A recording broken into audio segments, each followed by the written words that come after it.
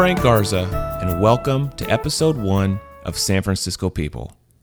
Now, a lot of my friends have been asking me recently, why are you starting a podcast? And why is it called San Francisco People? What's that all about? Well, let me tell you something, a little bit about myself first. I'm from Missouri. I was born there. I was raised there. I went to school there. And when I graduated, I got my first job in Louisiana and lived there for almost a decade. It was a nice place, but I knew I didn't want to spend the rest of my life there. I wanted to live someplace that I loved. So I decided to give San Francisco a try and moved out here 5 years ago. Within a few days, I had fallen in love with this city. It's the perfect place for me, and there's so many things I love about our city. First, I like that it's a city. A real urban city. When I walk out my door, I can feel the buzz and energy of people and action and just things going on. I love having a neighborhood where I can walk to go do or to go get anything that I need. My gym, grocery store, dry cleaners, doctor, dentist, they're all just a few blocks away. And I have my own neighborhood places, my own neighborhood restaurants and bars that I can walk in and see familiar faces of the people that are working there, or maybe even a few of my neighbors. I like walking through the city and exploring all the other neighborhoods, from the Marina to the Mission, and seeing what makes each of them unique and different. And the beauty of San Francisco has never gotten old to me, even after all of these years. With just a simple walk down my block, I can see beautiful Victorian homes with the Golden Gate Bridge and the bay in the background. There's nothing like that view on a clear and sunny day. Not long after moving here, I did what anyone else would do. I tried making new friends. I'd go out, I'd meet people, and I'd get into the same get-to-know-you conversations that I'm used to. What'd you do last weekend? What type of work do you do? What do you do for fun? The usual stuff. But I quickly noticed a trend. The average San Franciscan was living an amazing life. Every person, it seemed, had a successful, interesting career, and some were even running their own company or in the midst of a startup. People packed so many activities into a single weekend. I'd ask somebody, hey, what'd you do this weekend? Oh, I biked 50 miles in Marin this morning, went wine tasting in Napa, had dinner at a Michelin-starred restaurant, and caught a show at the Fillmore. And that was just Saturday. Traveling around the world was the norm. Nobody was impressed with my trips to Paris or London. Everyone had traveled around Europe.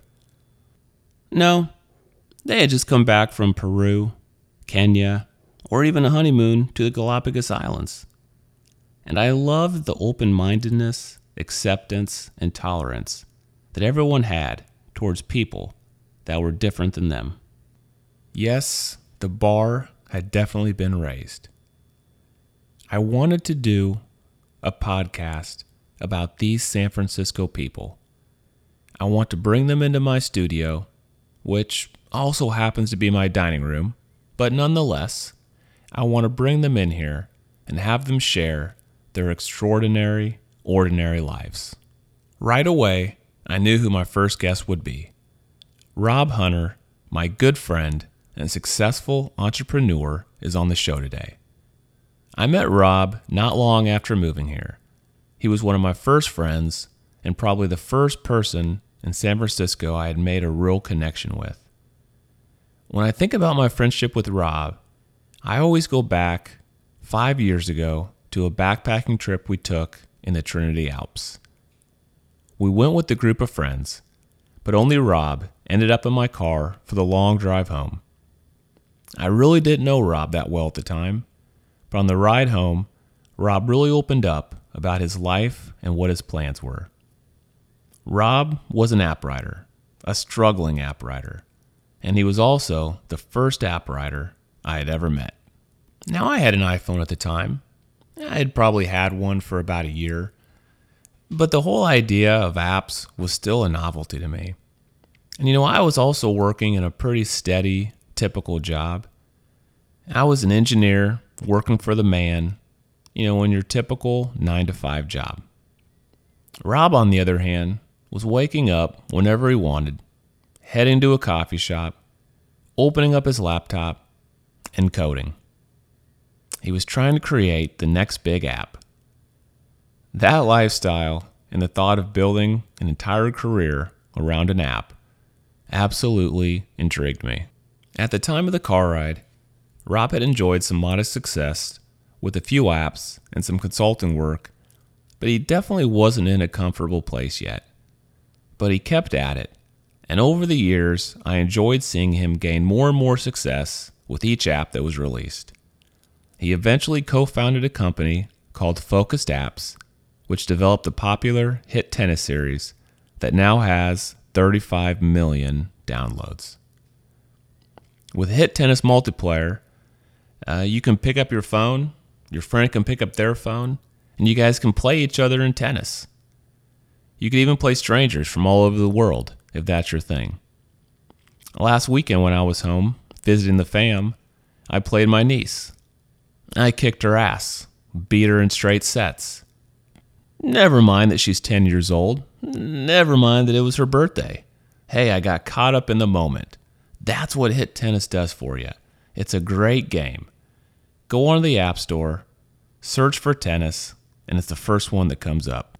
Rob is also your prototypical San Franciscan. He takes the bus more than anyone I know. He enjoys a few cocktails, a few glasses of wine, or an IPA from time to time. And he always has a good hole-in-the-wall restaurant or bar to recommend, depending on which neighborhood you're in. He's always up for an outdoor adventure, and he loves his runs down to Crissy Field along the bay. I hope you enjoy my conversation with Rob as we talk about his journey from struggling app writer to successful entrepreneur and what he loves about San Francisco.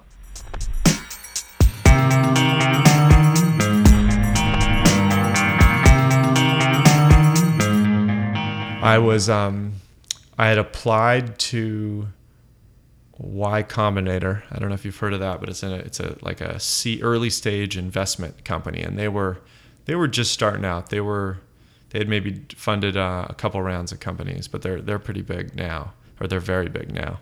And I applied to them with another friend from college, my friend Jesse, and we were going to make a program that would let anyone build their own web app. That was kind of the hot term of the day. So it was before like native apps on phones were common. Right. It was like it's like a web page that did something more, like Flickr to look at your photos or something like that. So ours was going to be so that non-programmers could make their own web applications. And we were very excited about this idea.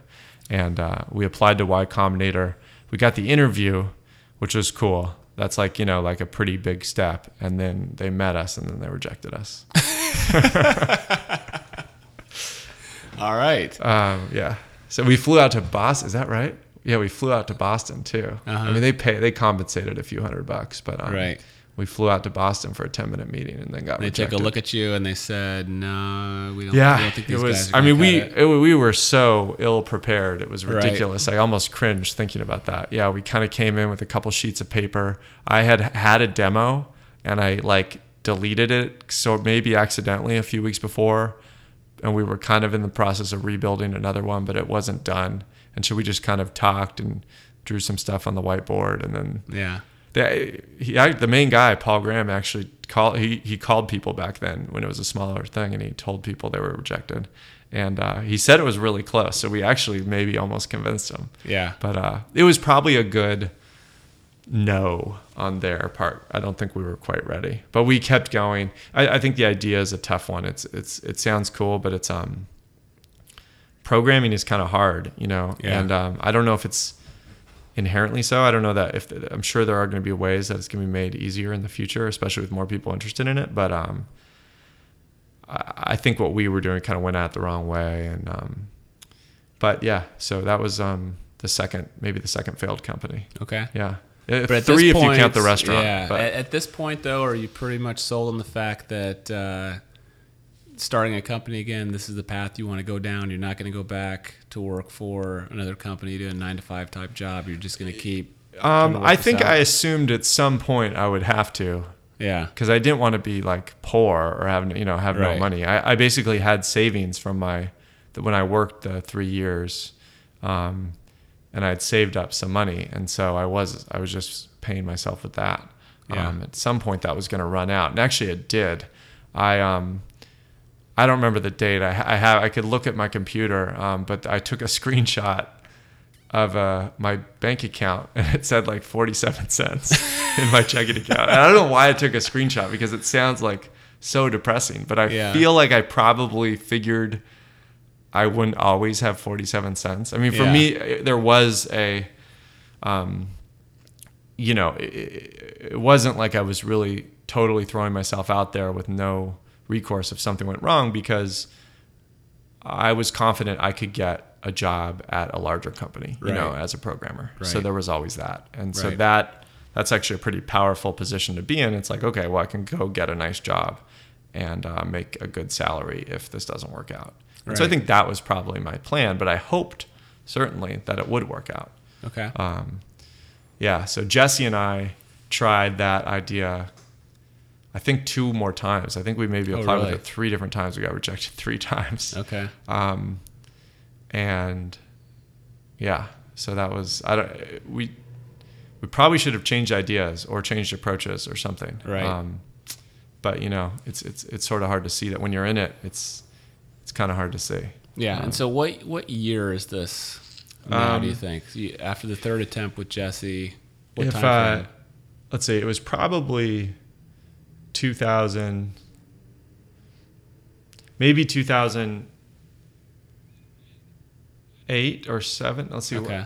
What did I say? 2007. I probably should have prepped with some dates for you, and we could look at the. Well, because I know I met you in 2009. Okay, and I had already gone to iPhone type stuff. Yeah, and we could look at whenever the iPhone SDK was announced. Right.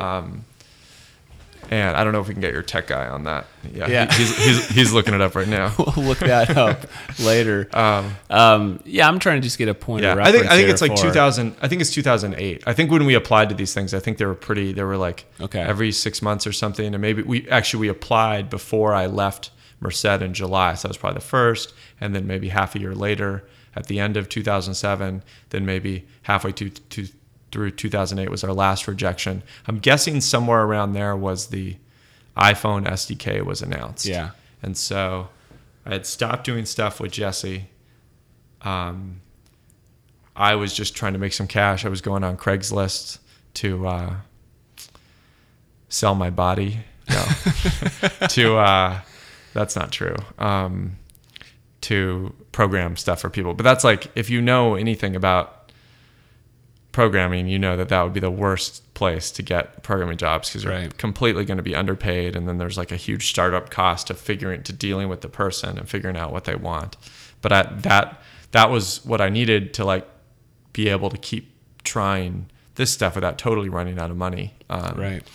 So I'd make a few $100 here and there, and then the iPhone SDK was announced. That SDK is like software development kit. That's Steve Jobs had the big keynote. It wasn't the original iPhone keynote, but it was the one where he said, "Hey, we're gonna have an app store, and anyone can write an app." And that was like pretty big news. And my friend Kartik, actually, the one who I did the failed backup company with, I remember he emailed me and said, "You should watch." I hadn't watched the keynote yet, and so you should watch the keynote. This seems like it's going to be big, the iPhone, and you should probably do something, because he knew I didn't have a job and stuff. So I think he was right about. I think he was right on the money there. Yeah, he was. Yeah. And so then you watched that. Yeah. And you said, "I'm going to do this." Yeah. And what was your first? App I was working with another guy, and we were just going through different ideas. Most of them, I think, were iPhone related. Yeah. And we settled on an app that would be called Scribular. Okay. Which its slogan was, oh God, what was its slogan? you have to be there. I really like Okay. you have to be there. Scribular, you have to be there. Yeah, Okay. it was a location. I guess it sounds a little lamer when you say it out loud, but when you read it on the webpage, it was really cool. Yeah, I like it. Okay, good. And it was location based. It was sort of like Foursquare before Foursquare. But you would, instead of just checking in, you would leave a note about a place, like a piece of information, like, oh, I like the pie here, or the bathroom code is 1234, or whatever. And we imagine just all these notes left around the world, these virtual notes, tidbits of information kind of organized. And it sounded really cool. So that's what we did. Yeah. Were there any apps out there with check-ins at the time? Or was that relatively a new thing? I think Foursquare, if you could say invented the check-in, at least the term. I will say that we thought of it. And we thought of it in terms of the Facebook poke. So if you remember that, it was like, you could poke people on Facebook, but it was just like, you could think of it as a 1-bit message. It's just there. That is the message itself, right? And so with a check-in, it's kind of the same thing. It's just saying, there's no note attached. It's just saying, I was here. We thought it was stupid though, so we didn't do that. Right. We probably should have just done that. Yeah. It would have been a lot better. Making people write a note was too much work. You want to make it easy. People are too lazy. Yeah. And we made it even worse. We had this like really complicated, like threaded discussion. So it's like you could reply to people and it would show it indented. So you could have these conversations and they'd be kind of like just hard to read. Like we should have just done a simple list of, comments. And that was actually me. I remember that was my fault. I was like, no, it has to be a thread, because this is all about the discussions. I thought that's what it'd be about. You thought people were going to want to go to these places, put some discussions on there, and the next person would come, add to it, and grow into these giant conversations. Yeah. And they'd be really like valuable and stuff like that. So were people using it? They were for a while. I had like, I don't know, my 15 minutes of fame with that was probably like a couple weeks long. Like it got in the store.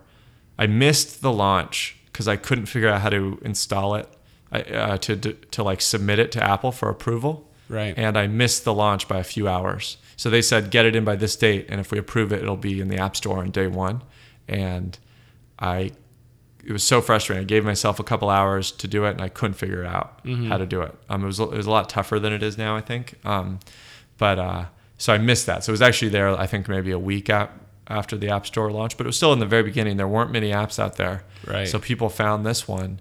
And there was a while, it was pretty cool. You could just reload the page, and every 30 seconds, you would see a new note pop up from somewhere in the world. Yeah. And someone writing something. And that was pretty cool. Yeah. My dad, I remember he would watch this. He's very supportive of all my projects, and he would reload it, and he would sometimes call me and said, Rob, you better look at the page. Someone wrote something, might be pretty inappropriate. You might want to, edit that down as saying something terrible or something. So I found out we needed some sort of spam detection too, but our spam filter was just me or one of us deleting them at that point. Yeah.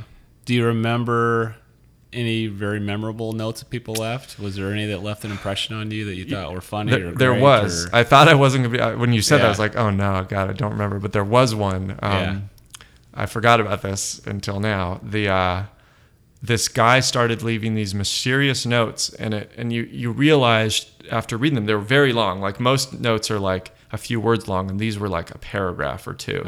And they were letters to his girlfriend.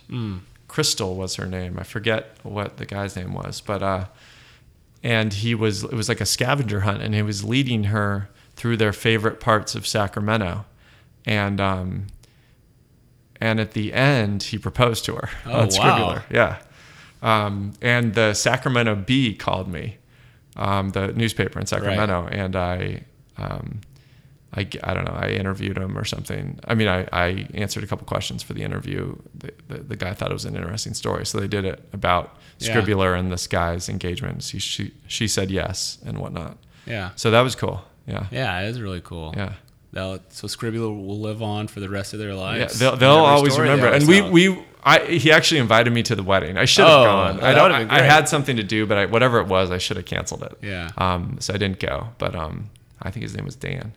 But yeah, I hope. Yeah. Do you have any idea how many people were using this thing? Like how many downloads it got, or how many users you guys had on there?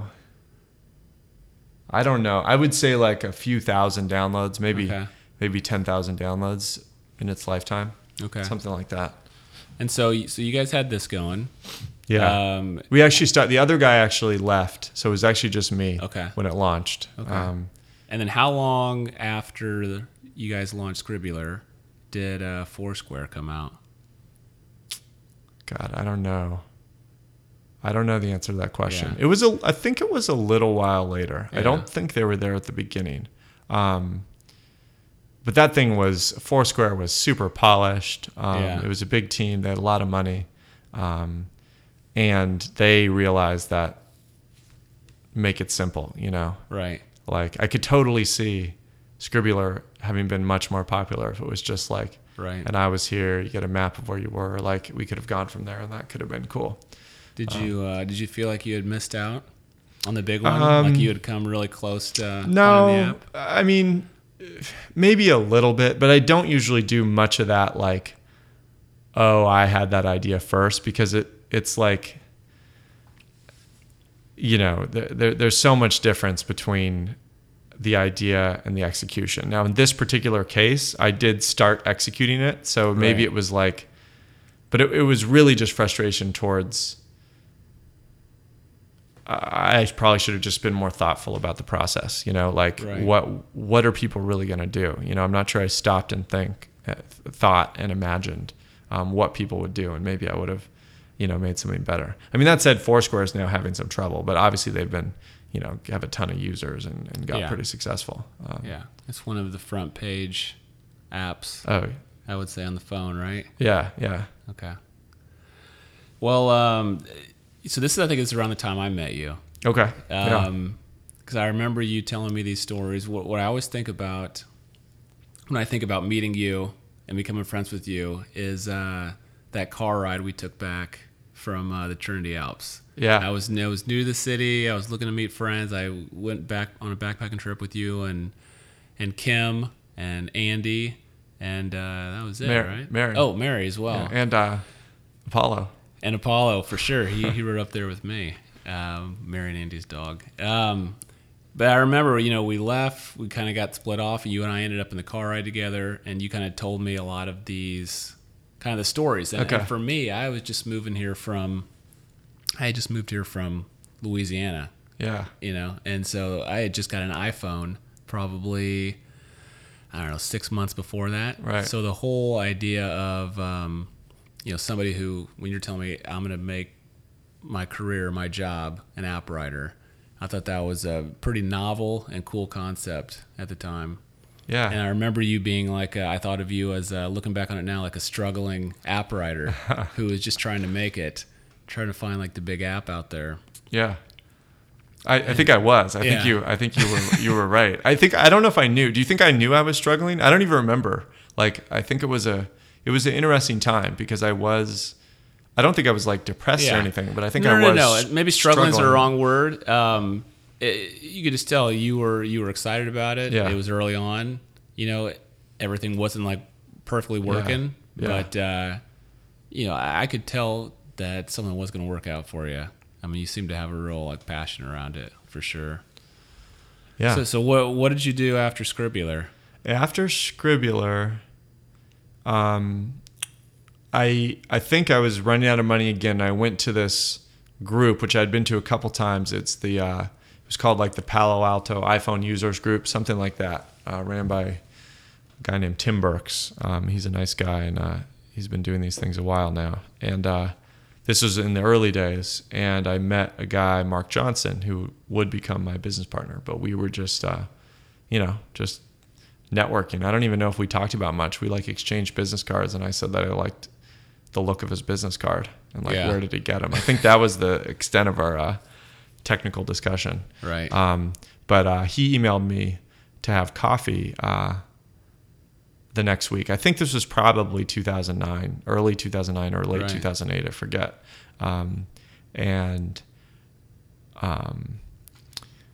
yeah, so we met, and it turns out he had a client like that who had emailed him through LinkedIn that wanted an iPhone app written for his for their business. And so his idea was to become like a big, like the consulting company for iPhone apps. You know, so all these iPhones are getting popular. Businesses are going to want iPhone apps. They don't know how to build them themselves or don't have the resources to. So we're going to be the consulting agency that helps you build your iPhone app. Right. And so we ended up getting this, but he wanted someone to help, right? So he didn't think he could do it just himself. So him and I got together and decided to take on this first client. And I think the timing was right. I don't know. That may have been when I snapped the 47-cent Chase checking account screenshot. So I think the timing was right. And I was like, okay, yeah, let's try this out. And that worked. It was actually, it's like, it wasn't, we kept having all these strategies for like how we're going to do sales and how we're going to generate leads and stuff like that. But the market was so hot, like iPhones became so popular that we never got to the time where we had to like look for our next client. It was always email after email or call after call. And we'd, chat with some of them and, take on some of the jobs. Right. So it was kind of like, easy pickings for a while. As much work as you wanted. Yeah. But it was only two of us. So we had to decide, are we going to, you only have so many hours in a day. And how do you, and it's also sort of hard to bill for a few, when you're billing hours, it's hard to bill like for a full, say 8 hours a day. I feel like 8 hours of billing is probably like a 12-hour day or something like that, just because there's like downtime and whatnot, stuff you really can't bill for. Okay. So we needed to figure out how are we going to scale? Is that something we want to do? That's kind of what we were asking. Okay. So that seems to be going pretty well, but then you still wanted to keep pursuing the new app idea, I imagine. Yeah. Right? We did. We built a few apps on the side. I don't know what our intentions exactly were with that. We probably wanted to get a hit, Right. But I don't remember if we just wanted it to like supplement our income from the consulting or if we wanted to use it to stop consulting. But I'd say at some point we decided that consulting isn't exactly what we wanted to do. Right. We'd rather have, you might call it a product company, where we make a product and we sell that in certain ways, rather than hustling the deal. And because even if the deal comes in the door, there's still a hustle.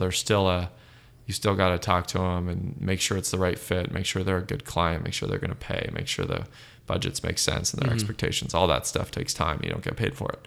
And the idea of the product is that you own. It's the dream of making money while you sleep. That you read about in advertisements on cheesy internet sites. So we probably had that going on. So we were working on a few apps, and the first one we wrote together. It was also actually, I think this is maybe like before we even started on the client or very early on. We did it over a weekend, I think, and it was called, I think it was Mark's idea, and it was called Duck You Undo. Duck You Undo. Yeah, okay. And it's a play on the F word. I don't know, are we doing that on this podcast?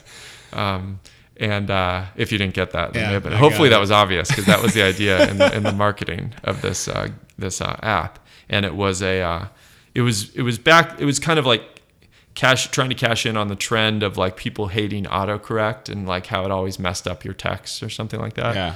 And so this kind of added some functionality while you were texting or emailing, and it would show if Apple autocorrected what you wrote, it would remember that and so you could with one button like change it back to the F word instead of duck. Yeah. Very convenient. Yeah. Very convenient. Really convenient. Yeah. Except not really, because you had to remember to run Duck You Undo first. Right. So you're writing a text. Before every text. Yeah. Which you would never do. How do you text? You go into your text messages and see what text you have, and then you respond to them, right? Yeah. Kind of thing. Or like you're not going to go to Duck You Undo first. So I don't, that one, I mean, it was, some people download it. I think we charged $1 for it. I don't think many people bought it. All right. Didn't you guys also do a Facebook app? Yeah, I think that was our second one, and it was Yeah. called many different things, but it started off being called Facebook Focus. Okay. And we thought that was going to be big. That was going to be, so there were like a million different Twitter clients, like because Twitter, I think, didn't have their own in the beginning. So Right. Twitter had the twitter.com, but it didn't have an app. I believe I'm remembering that right. And so there were all these like Twitter clones. There were probably like 20 of them. But there was only one Facebook app to look at Facebook, and that was the Facebook app from Right. Facebook. Right. And so we thought, well, they just launched this API that let you kind of access people's news feeds and stuff with permission from the user. And we thought, well, what if we could do a more streamlined kind of approach of looking at it? And our kind of like selling point, differentiating point was this thing we called app spam. So it's like you have your spam filter on Right. email. This is the spam filter for Facebook. Okay. So it was back when games were like really popular on Facebook and also like very present in your news feed. Yeah. And so this Such would and such just play automatically, farm, exactly. Yeah. Farmville, whatnot. And this would automatically put them in a folder so it didn't clutter up your view. And then you just look through it and you press a button and it marks everything as red. And then you're done looking at Yeah. your feed. I remember that one. I like that one because Yeah. I always knew where to pick up. Yeah, that's my right. You were a newsfeed. user. You I were was one a of the user, users, but then yeah. I felt bad when I went back to the original Facebook. Yeah, app. well, And I didn't want to tell you about it. That's okay. That's okay. We didn't keep up with it. I think most of my friends don't use any Yeah. of my apps, and it's funny that doesn't. That one did take off though, didn't it? I mean, you guys got quite a few downloads on Yeah, that one. I think the night we went out that one night. Yeah. We were saying 200,000, or you were at least, Yeah. and I think that was true. Okay. So I think we had 200,000 downloads, and at $10 a pop, what is that? It's pretty good. 200,000. It was a free app, Yeah, it so would've been good, unfortunately, we didn't get any money for that. Well, we had some ads, but Yeah. it kind of took off, and then Did you ever hear from Facebook? yes, Like positive or negative? no, did we? No, we definitely never heard anything positive. I don't think we ever heard from Facebook. I could be misremembering, but we did change it a couple times. We changed it to proactively change it to focus for Facebook. Yeah. And that sort of became the way people wrote apps, so to let them know that it wasn't by Facebook, but that you needed, that was Facebook related. Right. That was important in the app. And I think having Facebook Focus as the name, that made it really popular, but it made us too understand why a company does need to defend their trademark. And I think we were right to switch the name, even though it was less popular. And Right. we saw people would email us asking us for just regular Facebook support questions. They Right. clearly, some people, not most people even, but some people were confused. Right. They thought we were Facebook. Right. Yeah. That had to be pretty entertaining. Yeah. No, I mean, yeah, we got a lot of emails. And then at the end of it, after we had stopped developing, it got picked up a little bit by the blind community. That was an unexpected twist in the life of that app. Ours, we just added, you can add some tags where you just say like, oh, this, you label stuff in your app, and then the iOS software knows how to, for example, like read it out loud. If you're blind, Right. you can turn on this feature. So it happened that our app worked, because we added those things, worked much better for blind readers than Facebook's own app. They didn't do a good job with that for whatever reason. So for a while after,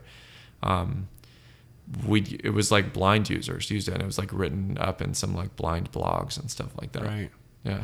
So that was kind of cool. And we felt a little bad that we had abandoned it. So I think we did like another version. We fixed up some stuff, but eventually we really did stop. And Facebook, I think, got their act together and made it more accessible to blind Right. people too. Okay. So when did you get into the hit tennis thing? How'd that come to be? Hit tennis, yeah. So Mark, that really was all. I mean, like it's credit to Mark. He was writing Hit Tennis #1. It, of course, it was just called Hit Tennis before we even started working together. Like we Okay. had met, but I don't think we had officially like done our first client or anything. And he was waiting for Apple to approve some other app of his. He was doing a calling card app because he would like call back to England. Found some inefficiencies with that system. He wanted to write an app about it. Right. So while he was working on that, he wrote a demo kind of like, oh, it'd be cool to have a tennis game that you play with your finger. you hit the ball with your finger, or in that case, it was move a racket with your finger to hit the ball. Right. And so that was Hit Tennis 1, and he released it. And it did, it got some write-ups. It got some interest from, like blogs. They thought it was pretty cool. I don't know how much he's made, but I think, $10,000 or $20,000 maybe, or something like that. I think he sold it for $1.99, but it was back in the day when you could do that. There weren't as many games. Right. And it wasn't a full game. It was more like a demo. Like you could play kind of one round and that was it. It didn't have hit the ball back and forth. Yeah, it didn't really have a full game. So he had the idea, and I honestly thought it was kind of crazy, but Mark really follows the like kind of trends in the blogs of the business, and he had the idea to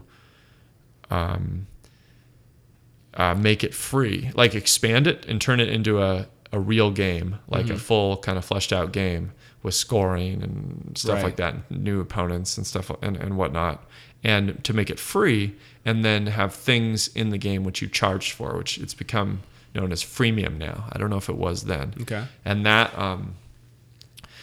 turned out to be, I don't know that I thought it was a great idea, but I thought, sure, that's cool that he's inviting me into this Hit Tennis project. I thought he made a pretty cool game. Yeah. And I was excited about kind of taking what he had done and turning it into a full game. Yeah. And I think Mark was excited that I was excited about that, because he was probably feeling like he didn't want to start, big projects are sometimes intimidating, so you bring on someone else.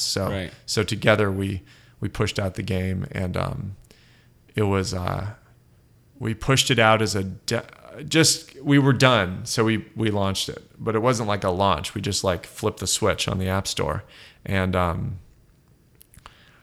in April, which I think is when it came out, so like I think it was like a week or two later, it just shot up the charts. It went to number 2 in the U.S. free games. Wow. So that was huge. Yeah.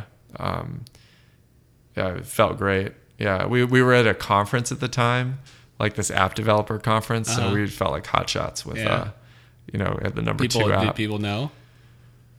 I think we'd mention it. I think we'd casually mention it to them. Yeah. No, I don't think. Have you played Hit Tennis? I don't think. I mean, I think it is. It does help when you're like chatting with other people. Like, you do see a little bit like people will. Oh, okay, yeah, you get a number 2 app. I'm going to pay attention or something, or like I'm going to know you or something like that. But I don't remember what the number 1 was at the time. But we never got to number 1 in the U.S. Right. So that was you knew cool. you were onto something. Yeah. Oh, except I forgot the most important part, which is that we hadn't yet put anything to charge money. Like we hadn't put anything you could buy, and we didn't have any ads in the game. So there was literally no way we could make money off that. And then it was like we were getting 100,000 downloads a day. Like by the end of the conference, we had 1 million downloads, something like that. Wow. It was. And we had nothing. So I remember we stayed up late, like in the hotel room while we were there, and like just like added ads and like shipped that, because people were like, "Yeah, what are you doing, guys? You should throw some ads up there."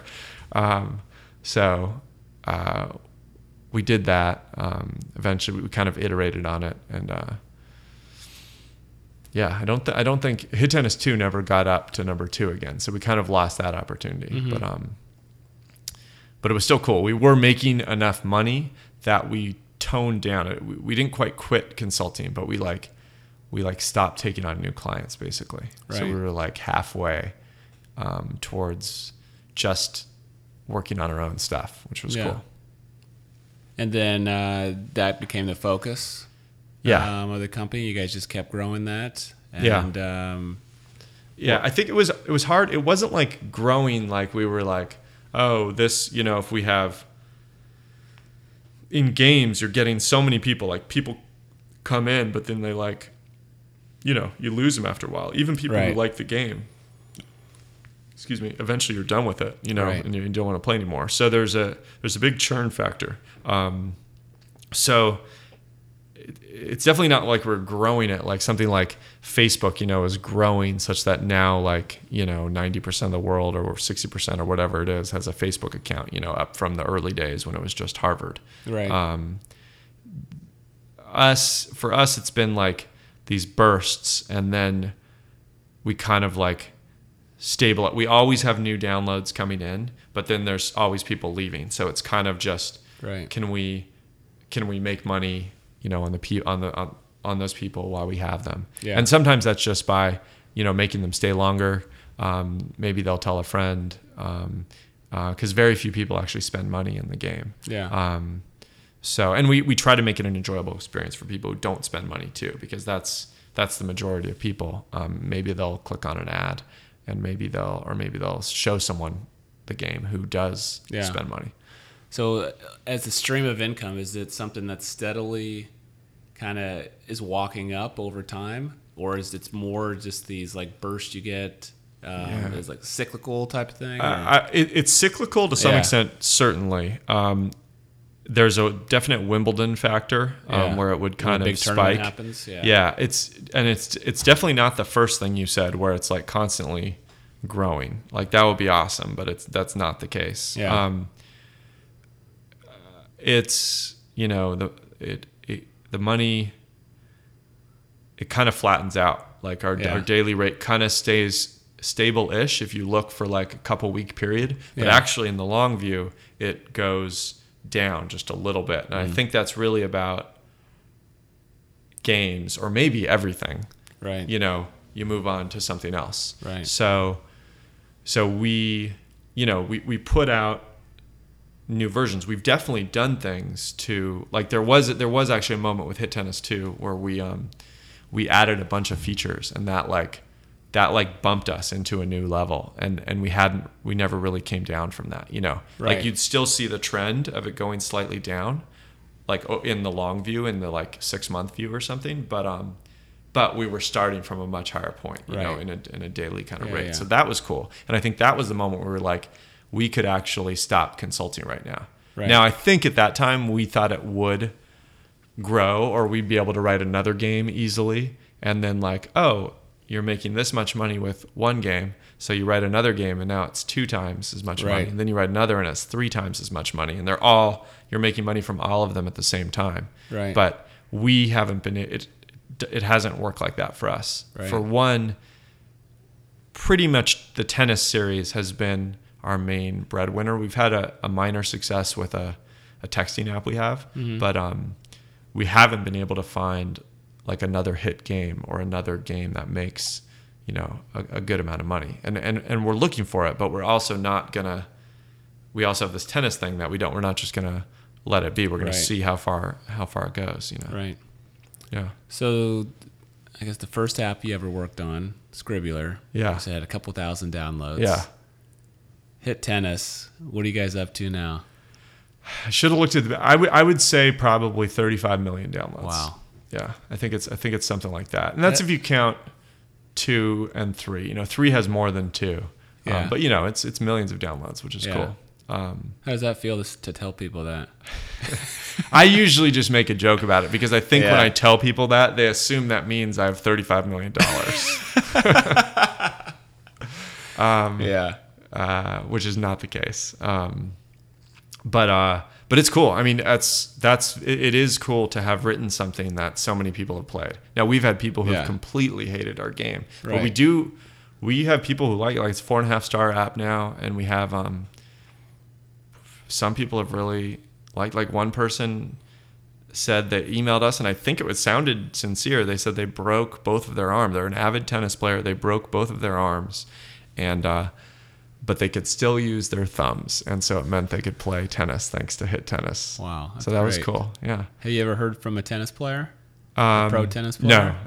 No pro tennis players. We need to get Sharapova using this thing. I know. You'd think there'd be someone. In fact, it's not even just not hearing from a pro tennis player. I've also never seen anyone play my game that like wasn't connected to me, or like wouldn't be playing it for my sake. But you'd think on a bus, maybe somewhere, like there's 35 million people who download. You'd think on a bus I'd see it. Right.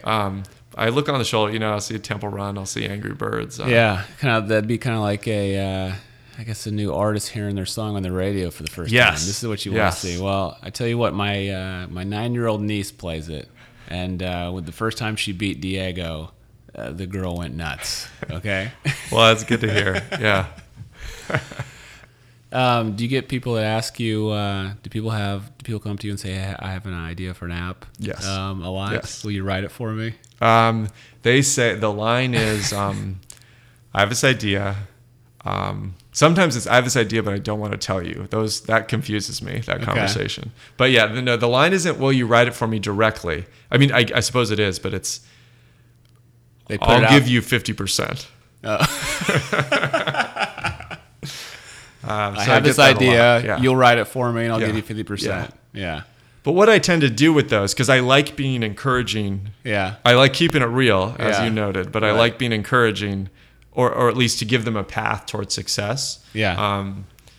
I first tell them I'm probably not gonna do it myself, but I give them my thoughts on the idea, but then tell them how they might be able to pursue it themselves. Right. And assuming they're not a programmer, and that's usually people who say, "I have this idea for an app," are usually not programmers. Yeah. Or they just go do it. Right.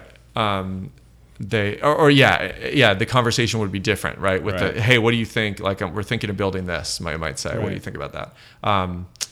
I'll say like, "Well, here's, you actually can for like, a few $1,000, you could probably get a prototype if you went on the cheap, with a foreign developer or something, you might be able to get a prototype out. This is feasible to do." Right. But I think that's probably not what most people want to hear. Right.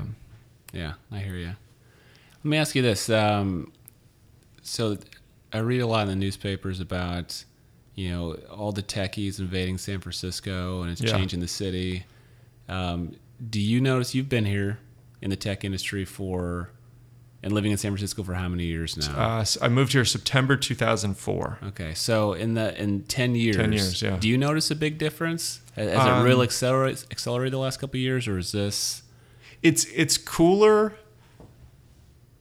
I feel like it's cooler to start a company now, and I feel like more people are like, "I'm going to start a company." Yeah. But it also felt like that.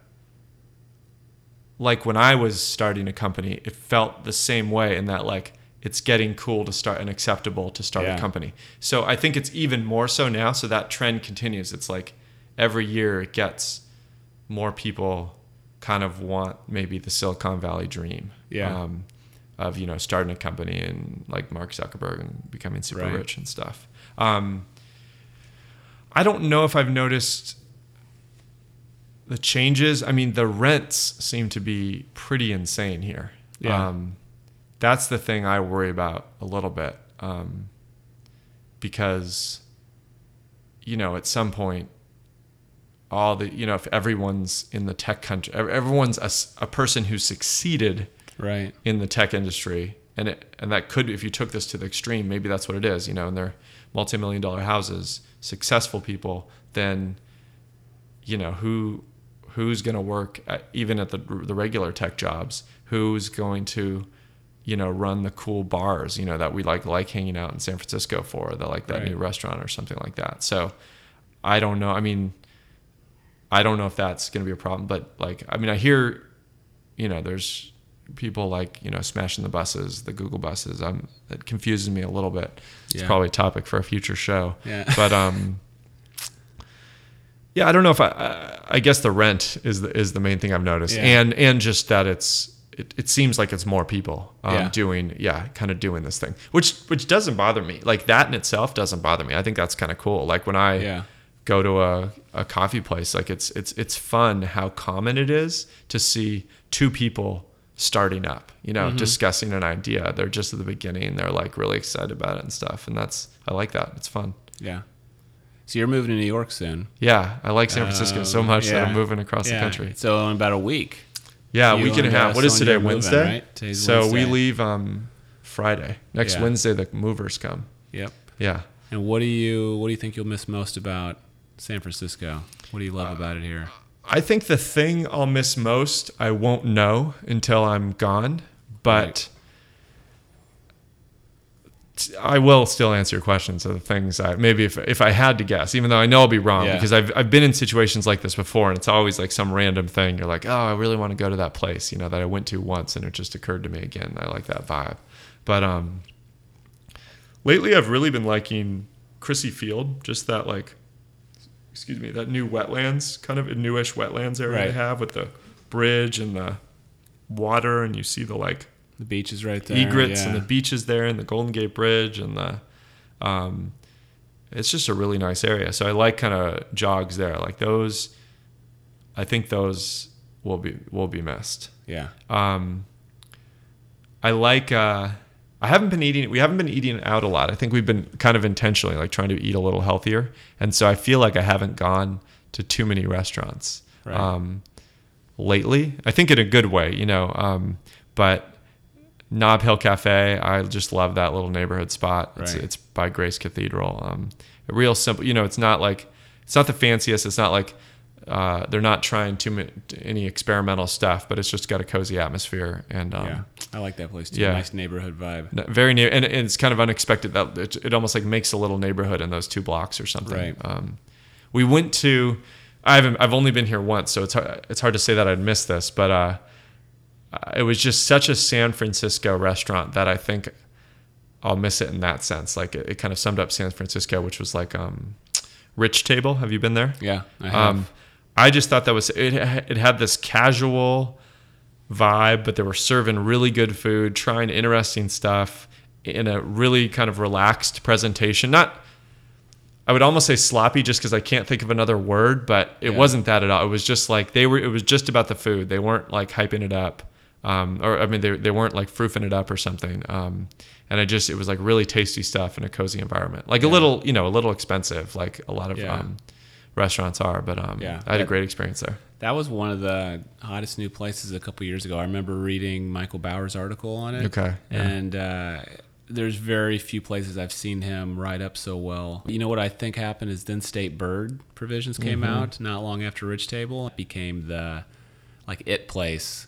It kind of stole a little bit from what Rich Table, I guess, the notoriety they could have gotten, which I still think it's a well-known place, but so it was the it place. But then I think State Bird came in and kind of swept them away. You're always ahead of me, because you're obsessed with Michael Bauer. I'm reading what he wrote. I hadn't heard of Rich Table till we got a gift certificate for our wedding, Right.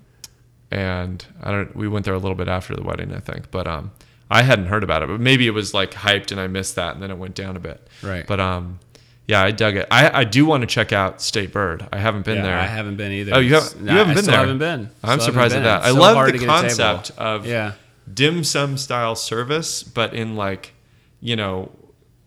French, California, whatever, California cuisine, whatever that's called, Right. I assume, just that good food. Yeah. So that place intrigues me. It's tough to get a reservation, I think. Very tough. Yeah. Yeah. Do you like living in the marina? I don't think it's totally my place. Yeah. I mean, I don't dislike it. I mean, it's beautiful. Do people hate on you a lot? Do people You tell hit them- on me or hate on me? you Oh, when you tell okay. me you live there? Because I had that experience when I first moved Yeah, here. no, I know. Every person I Yeah. tell, they roll their eyes. Yeah. Be like, oh my God. Yeah, I probably did that to you too. I I still think- kind I of, think you did, I actually. still call you a marina guy, even though you're 2 neighborhoods away now. That's right. You know what? I preempt the hate. yeah. So I say, I give them I know, in the marina kind of thing, which is a little lame that I do that. But I think that's what I do. Actually, I probably stopped at this point, just say the marina. Right. But yeah, I don't think it felt just a little bit outskirty for me. Like if it was less expensive, I think I would be right. more into it. I think I'd like to be more, because I was for 8 years or not, almost 8.5 years, I was at Pine in Stockton, which Right. felt, the neighborhood definitely didn't really have as much of a neighborhood, but it was definitely right in it. Right in and the that middle. was cool. Yeah. Now, and I didn't, I don't know, I don't have a neighborhood I'd have to live in. Like Sonia, my wife, she likes the marina. Yeah. She likes cute neighborhoods. Yeah. So we'll have to see how that turns out, because I'm not sure we agree on the marina right now. What's some of your favorite spots in the hood? Let's see. I think Cece's is kind of just that quirky go-to place. It's never crowded until we arrive. Yeah. And so that's There's always something happening. Yeah, in there. there's something always a story. crazy. There's always a story in there. You're absolutely right. Maybe she's wasted. She's serving up chicken wing. Like, they don't even serve food. Where did you get this food? Like, that's weird. And then I had we had our pre-wedding meetup there. Like the Friday night kind of thing. Right. So Cece's. Let me give you another one though. So what's another? You know what? I like the Marina Meat Market. You go in there right and you have a kind of talk to them a little bit. The butcher meat market thing still intimidate me a little bit, but I kind of want to be like better at cooking, so I can like order like a piece of meat that like I requested, and can you cut it this way? Yeah. So I feel like that was like I was starting to do that there a little bit. Okay. But I like that place. The theaters, I like the Presidio Old Theater, school. and even the other one, which isn't as classic, the one by Walgreens. What's that one? Marina Theater, I think. Theater, yeah. I like just, it's kind of cool having a neighborhood theater. That you can walk to, yep. Yeah. So let me ask you this then. You're moving to New York, flying out in the morning. You have one day left in San Francisco, your last day. Take me through what you're going to do your last day from when you wake up in the morning to when you go to bed. Do you mean what I'm literally going to do my last day? Or because literally it's not, that's going to be like a stressful. Your ideal day. If Okay. you could think of like an ideal day, your ideal last day in the city, Right. what do you think you guys would do? I think I would go to that place which is blanking on me. What's the bakery with no sign on it in the Mission? It starts with an A or an N. It's at 18th and Guerrero-ish. I don't know. They do the sticky buns. Tartine. Okay. Oh, that was neither an A okay. or an N, but the N had an N sound in it. I would probably go to Tartine in the morning, get a sticky bun. Okay. I think I might pick up at some point, not right after, get a burrito at Metate. Okay. Shrimp burrito at Metate. Those are pretty good. That's also in the Mission. Check out that. I've never been to that place. I like it. Yeah, it's good. Or just like, I really like Pancho Villa too. Just like solid kind of assembly line in the best sense of that word. Right. Cooking of burritos. And I don't think I'm good at these days. I feel like I'm not good at like planning. This is what it's like when people are like coming to town. I feel like I never know what to do. I don't have that gift of knowing, we're going to check out this new spot. Oh my God, I know what it is. My favorite's the best meal I've ever had. I can't believe I forgot. And I've had it twice. Okay. Mission Chinese. Okay. My favorite, I've had it. I went there one night and I thought it was the best meal I'd had, just in terms of the full experience in food. I just loved it. Right. It's this, for those of you who don't know, it's this, it started as a pop-up restaurant, and I suppose it still technically is, but it's in a Chinese restaurant, in another Chinese restaurant that's like a different Chinese restaurant by day. And they do just different. I think it's a little bit fusiony. It's still very Chinese food, but I don't know, different than I'd tasted. I don't know why. Very spicy, good prices. They kind of just sit you in these long tables, and it's got this dark, cool vibe going. Yeah, I thought it was great. And then that's what I liked about it too, is they put together flavors that you would never think of, like being put together before. And it's very interesting combinations always. Yeah. And normally when you have like the best meal of your life or the best beer you've ever had, like the next time you have it, it doesn't hold up, right? But it did. I went again. I've only been twice, and I thought it was the greatest thing. So I would end with Mission Chinese, maybe like a 9 p.m. dinner at Mission Chinese before my red-eye flight out to New York. I like that. There's some other stuff to do, like probably some outdoor activities I should do, but I like that. Those aren't coming to mind. A marina guy spending his last 24 hours in the Mission. I love the entire day. I love it. All right. Thanks for coming on the show, Rob. All right. It was a real pleasure having Thanks you for on having here. We'll miss you guys when you move to New York. That's for sure. We'll be back. So that's the show. Episode 1 of San Francisco People complete. I hope you enjoyed hearing from Rob. He's a hell of a great guy and deserves all of his success. Go on the App Store and check out his apps, Hit Tennis 3 and Hit Tennis Multiplayer. If you have any comments or questions about the show, or if you have an idea for a future show, you can email me. The address is frank at sfpeoplepodcast.com. We'll be back in a few weeks with our next episode. Until then, go out and enjoy San Francisco people.